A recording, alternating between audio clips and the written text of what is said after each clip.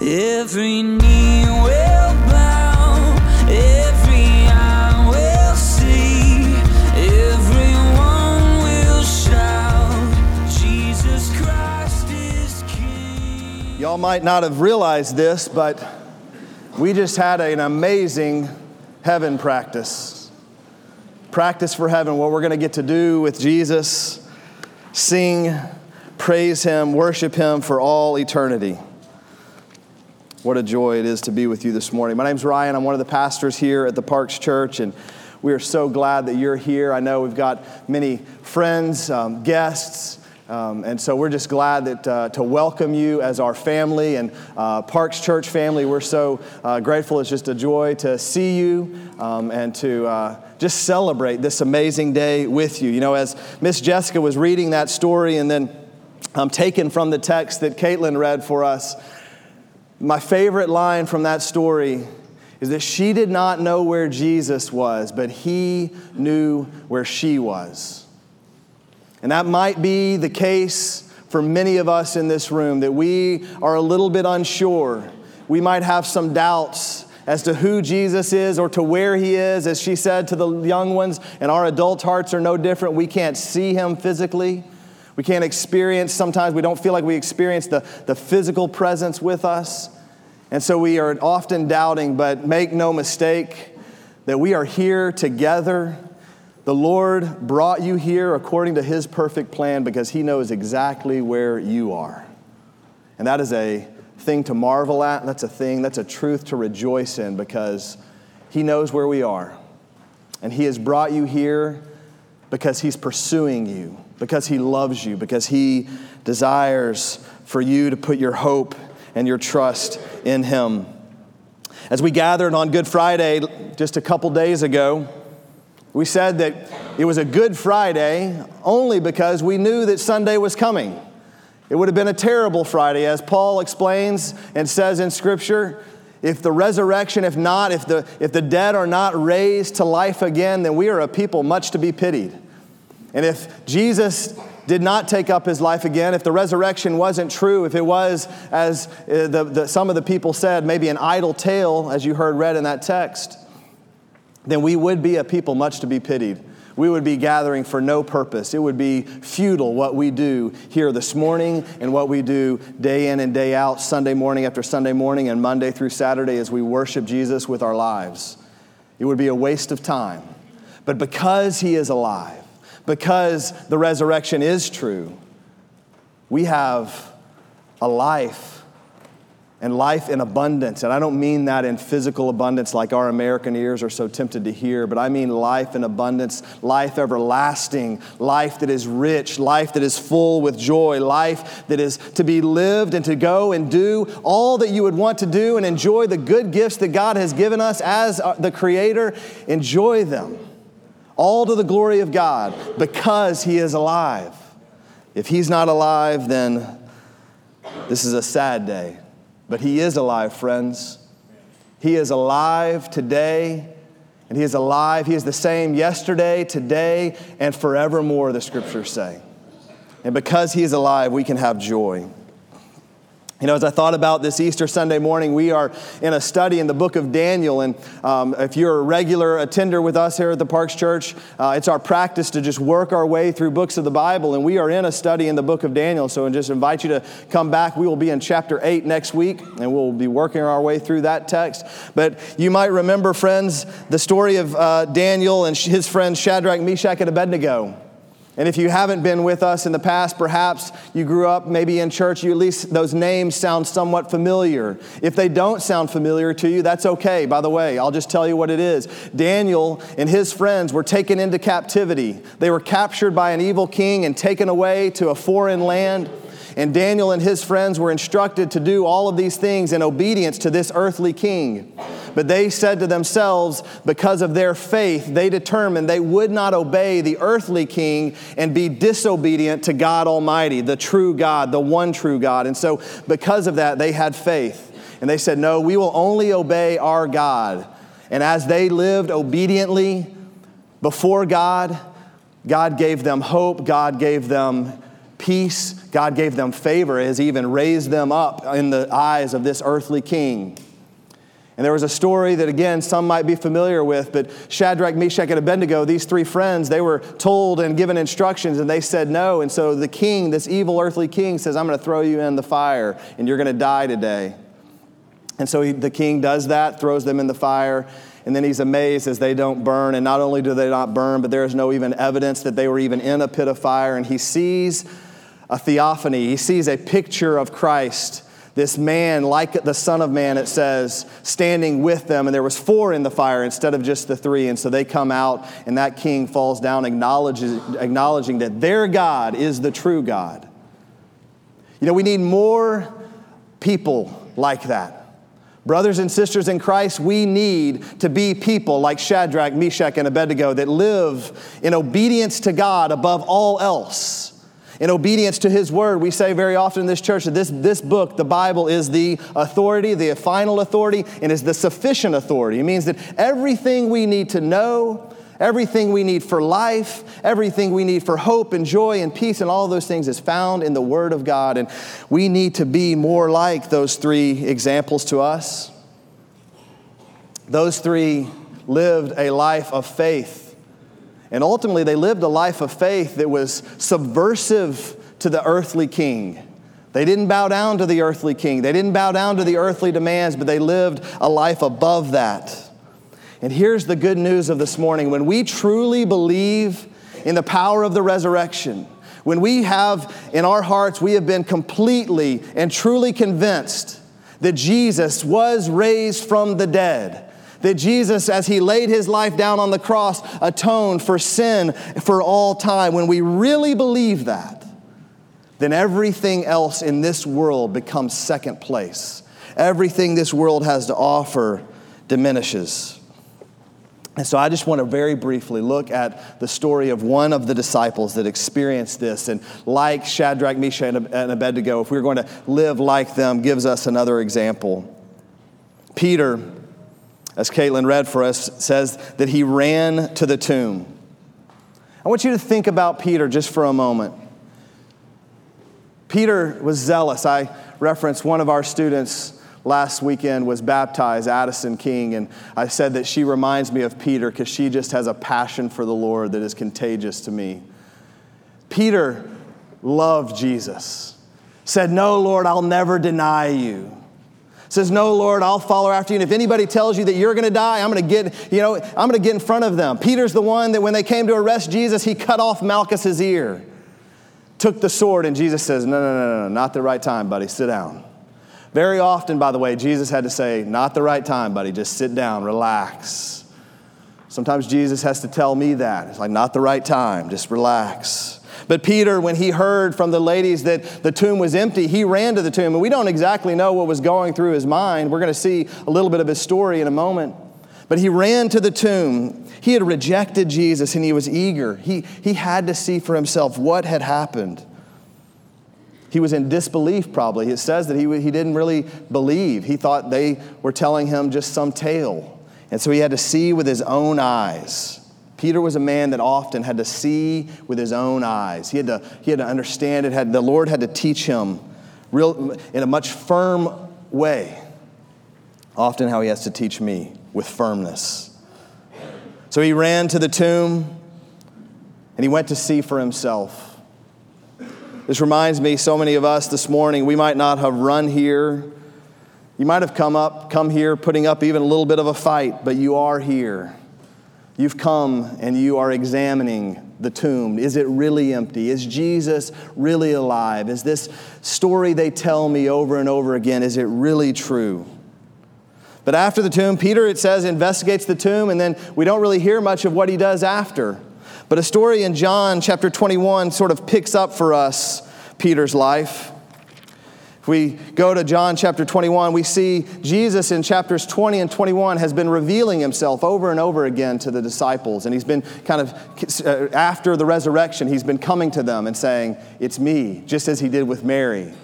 And he's been revealing himself. and they are coming to faith. And by the way, just in case anyone has watched too much of the Discovery Channel, Jesus presented himself resurrected with new life to over 500 people. There is no doubt of the historicity, the accuracy that Jesus did resurrect, did take up his life again. Recorded in history. But he is revealing himself to all of these people. And he comes to the disciples. There's about 7 of them gathered by the sea, and Peter is one of those. I'm going to read for us in John chapter 21. After this, Jesus revealed himself again to the disciples by the Sea of Tiberias. And he revealed himself in this way. Simon Peter, Thomas called the twin, Nathanael of Cana in Galilee, the sons of Zebedee, and 2 others of his disciples were together. Simon Peter said to them, I'm going fishing. You ever felt like that? I know we got some fishermen in the room. Peter had gone and he had seen the empty tomb. He didn't know what was going on. He had not met Jesus in his resurrected body yet. He probably felt defeated. His Messiah, the one that he had put all of his hope and life in, he had watched him die on the cross. And now, in his mind, his body is missing. What's going on?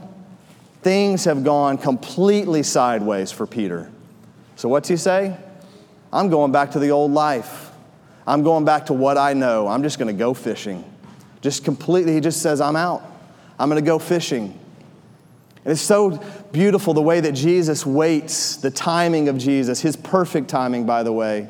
Just as Peter more than likely is beginning to lose all hope, is convinced that not only is his Messiah dead, but he doesn't even know where the gravesite is any longer. He has no future, nothing to do. I'm just going to go back to this old way of life. Some of us are like that this morning. Some of us, we've kind of dabbled a little bit with this thing called Christianity. We've shown up to church a few times. We've listened to a few stories. Listen to that guy yammer on about something, a bunch of nonsense it might seem like. And you question, you're wondering, is this really real? And you think to yourself, you know what, that was all nice and good. Those people were pretty nice to me. They had pretty awesome donuts and average coffee. But other than that, I'm out. I'm going to go back. I'm going to go fishing. That's what I know to do. I'm just going to go back to whatever I know. I was hopeless before. I'm pretty hopeless now. Brothers and sisters, don't turn away. Don't go fishing too soon. Jesus came and he met Peter, it says. I'm going to go fishing, and it says in verse 3 of chapter 21, they said to him, the other disciples, all right, if this is what Peter's doing, then that's what I'll do too. We'll go with you. They went out and got into the boat, but that night they caught nothing. Just as day was breaking, Jesus stood on the shore, yet the disciples did not know that it was Jesus. Jesus said to them, children, do you have any fish? And they answered him, no. He said to them, cast the net on the right side of the boat, and you will find some. So they cast it, and now they were not able to haul it in because of the quantity of fish. I know all our fishermen are thinking, man, that would be awesome. That disciple whom Jesus loved therefore said to Peter, the disciple says to Peter, it is the Lord. John knew it's the Lord that's made this happen. Only the Lord could allow this haul. Fishermen, next time you get that haul, remember it's the Lord. When Simon Peter heard that it was the Lord, he put on his outer garment, for he was stripped for work, and threw himself into the sea. I had the opportunity to go to the Sea of Galilee, and it's an amazing place, a very peaceful place. But let me just paint the picture for you. When the fishermen would go out, they would take off all their robes and all the things that would hinder them. You know, I know we've probably all imagined, how'd they do all that moving around with those long robes on? But so they'd take that off, and they'd basically go fishing in their underwear, in their undergarments. And so they go out, he's fishing, Peter's going fishing, he sees that this is the Lord. When they would fish kind of along the shoreline. The Sea of Galilee is pretty deep. There's not a lot of great fishing out in the middle. So they'd fish closer to the shoreline. And so he wasn't too far, so he sees and hears that that's Jesus. What's he do? He jumps just like Lieutenant Dan. Just jumps right in. Or I got that backwards. Isn't it Forrest that jumped in and swam to shore? Thank you. I always get these things. I got Geico and AT&T mixed up a few weeks ago, so forgive me. But he just jumps off the boat and starts swimming to shore. He puts his robe on. He's going to go meet Jesus. He's at least going to look proper. He's not meeting Jesus in his underwear. By the way, if you meet Jesus in your underwear, just meet him. It doesn't matter where. Anyhow, he puts the robe on and he swims to shore and he meets Jesus. He goes to see him. The other disciples, they came. They were smarter. Again, see Peter's personality in this. Peter doesn't have time to wait on the boat to row over. Peter's swimming there himself, passionate for Christ. So he jumps in the water, he swims. The disciples, they come in the boat, it says in verse 8. They're dragging the net full of fish about 100 yards. When they got out on land, they saw a charcoal fire in place with fish laid out on it and bread. And Jesus said to them, bring some of the fish that you have just caught. So Simon Peter went aboard and hauled the net ashore full of large fish, 153 of them. And although there were so many, the net was not torn. Jesus said to them, come and have breakfast. Now none of the disciples dared ask him, who are you? They knew it was the Lord. Jesus came and took the bread and gave it to them. And so with the fish, this was now the third time that Jesus was revealed to the disciples after he was raised from the dead. Jesus comes and meets Peter. Peter had rejected Christ when the consequences of following him became too steep. Some of us decide on and off again when we will be obedient, when we will serve the Lord, when God's word that says, thus saith the Lord, will be enough for us. And let me just encourage you, strengthen you, give you hope that this world is not going to get better, friends. I know that doesn't sound like good news, but things are going to get worse, and it's going to require the believers, those who follow the Lord and say that I am a Christian, that claim the name of Christ, it's going to get more and more and more challenging. There's going to be more and more obstacles thrown in our face that says, you can't say that, you can't believe that, I've got something else for you to do. And we're going to be required, as the consequences and the challenges get more and more steep, to remain faithful, to say yes to Jesus and not to the world. But when Peter was faced with that, he rejected Christ. And so you might even think to yourself, as I'm saying that, you may be saying, well, man, I've kind of messed that up. I've missed the boat on that. Just wait till the end of this story. Peter grieved the death of Christ, thought he'd just go back to fishing. But in the mercy, in the kindness, in the grace of Christ, I want you to hear how Jesus addressed Peter. As I said, I got to go to the Sea of Galilee, and I got to go to the likely place where Jesus restored Peter. I forgot to bring it with me this morning, but I've got a stone. I just took one. They said it was okay. The tour guide didn't look too scorn at me too much, but I took a stone from this beach to remind me that no matter how far we have fallen, no matter how often we fail, no matter the struggles that we might face, the grace and the mercy and the kindness of Jesus to come to us because he knows where we are and to restore us, to give us hope again. Jesus, he comes to them, they're out fishing, he gives them a great haul, and then he makes them breakfast. And in verse 15 it says this, when they had finished breakfast, Jesus said to Simon Peter, Simon, son of John, do you love me more than these, more than all the others, more than the world? He said to them, yes, Lord, you know that I love you. He said to him, then feed my lambs. He said to him a second time, Simon, son of John, do you love me? He said to him, this is Peter replying, yes, Lord, you know that I love you. He said to him, tend my sheep. He said the third time, Simon, son of John, do you love me? And Peter was grieved because he asked him this a third time. Do you love me? And he said to him, Lord, you know everything. You know that I love you. Jesus said to him, feed my sheep. Peter, through this experience, as he was restored by Christ and restored to a role not to just be a fisherman for Jesus, not to just go out and continue life as he'd always led it, but to go out and to live his life for Christ, to feed his sheep, to be a pastor, to shepherd the flock of God. Jesus didn't just restore him to just one kind of his normal place. He didn't just restore him back to the role he had previously given him. He restored him and elevated him and said, Peter, I love you and I know that you love me. Feed my sheep. Tend to them. I entrust to you my people, my children. Peter learned the value of what Christ had secured for him. He knew the cost when he saw Jesus on that cross. He knew the cost after he had rejected Jesus and turned away and not walked with faith and obedience. And he had determined in his life that nothing else this world could offer was as valuable as Jesus. We know this because of his words. In 1 Peter chapter 1, he says this, "Blessed be the God and Father of our Lord Jesus Christ." This is Peter speaking to the church. "Blessed be the God and Father of our Lord Jesus Christ, according to his great mercy." Peter knew his mercy. "He has caused us to be born again to a living hope through the resurrection of Jesus Christ from the dead." To what? "To an inheritance that is imperishable, undefiled, unfading, kept for you in heaven, who by God's power are being guarded through faith for a salvation ready to be revealed in the last time." Peter understood what Jesus' life meant and the value. And as we think back to Shadrach, Meshach, and Abednego and how we could live with understanding that the resurrection is true and that Jesus is alive, we can become subversive in our faith when we see that Christ is the most valuable thing, when he is most precious.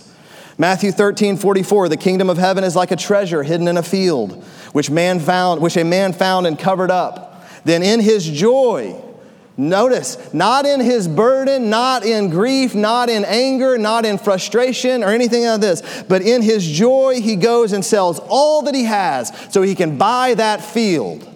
That's a parable about how precious Jesus is. Everything else this world has to offer will fade away, will turn to dust, will be worthless to you, brothers and sisters, one day. It will be of no significance, but Jesus and his life and the worship of him and the opportunity to have a relationship with him will last forever. And when we understand that, when we know that that is true, we can live in obedience to him, and whatever the world might bring, either to offer us as beautiful and as shiny and as a win, we can say, no, that's not as valuable as Jesus. Or in persecution, in hurts, in pains, in suffering, oh yes, but I have Jesus. No matter where we find ourselves, when we see Jesus as most valuable, we can live.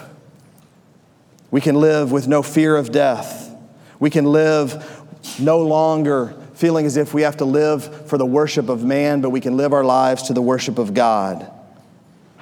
We become like Shadrach, Meshach, and Abednego, subversive in our faith when we know that according to, as Peter just said, according to his great mercy, he has caused us to be born again to a living hope through the resurrection of Jesus Christ from the dead. I'm almost done. Brothers and sisters, in the story that Caitlin read from Luke 24, the angels ask, "Why do you seek the living among the dead?" Brothers and sisters in Christ, if we've put our faith and our hope, our final confidence in the resurrection of Jesus, guess what? We are the living amongst the dead. We are dead men and women, boys and girls who've been raised to life by the power of the resurrection.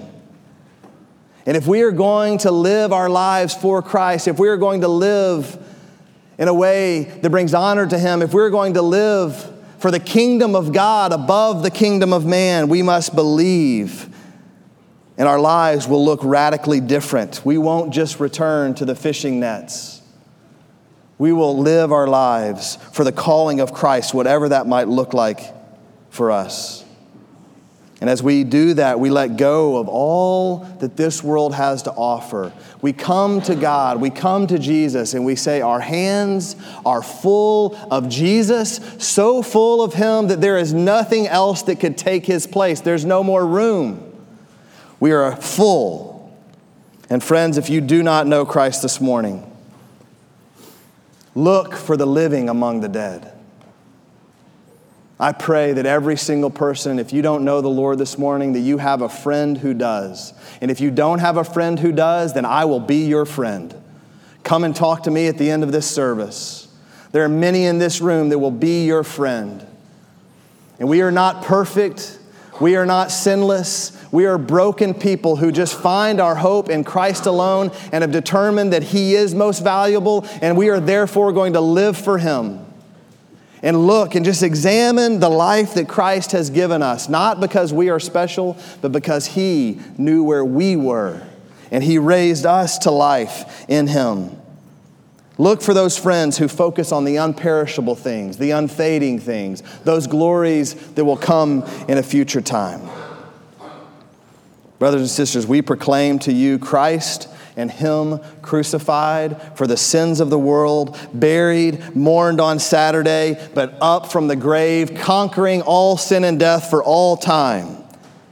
Dead men, dead women, those far off from God, you're looking for life and you're pursuing it and trying to chase it down in any vehicle that you might see possible. And I just want to exhort you and call you to put your hope in the resurrected life of Jesus once and for all. Do that this morning. Repent and believe that the kingdom of God is here because Jesus rose from the dead. We're going to close with singing one final song. And as we sing, you can stay seated, you can stand up and worship with our worship team. But I just encourage you to examine your heart. Brothers and sisters in Christ, if you know the Lord, are you living for Him and Him alone? And I would encourage you to repent and turn away from those things of the world that are secondary and will only fade away one day. And if you don't know the Lord as Savior this morning, I'd ask you just to ask God, what do you have for me? Why did you bring me here? I trust and believe that you brought me here for a purpose. And listen to the Holy Spirit of God as He speaks to your heart. Listen to Him.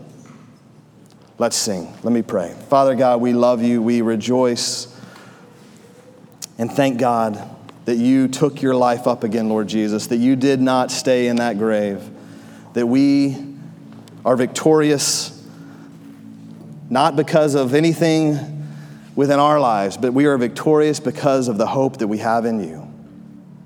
Jesus, we praise you this morning. Holy Spirit, come now and use this time however you see fit. Speak to our hearts. We invite you to speak. Let us hear from you. I pray all this in the precious name of Jesus.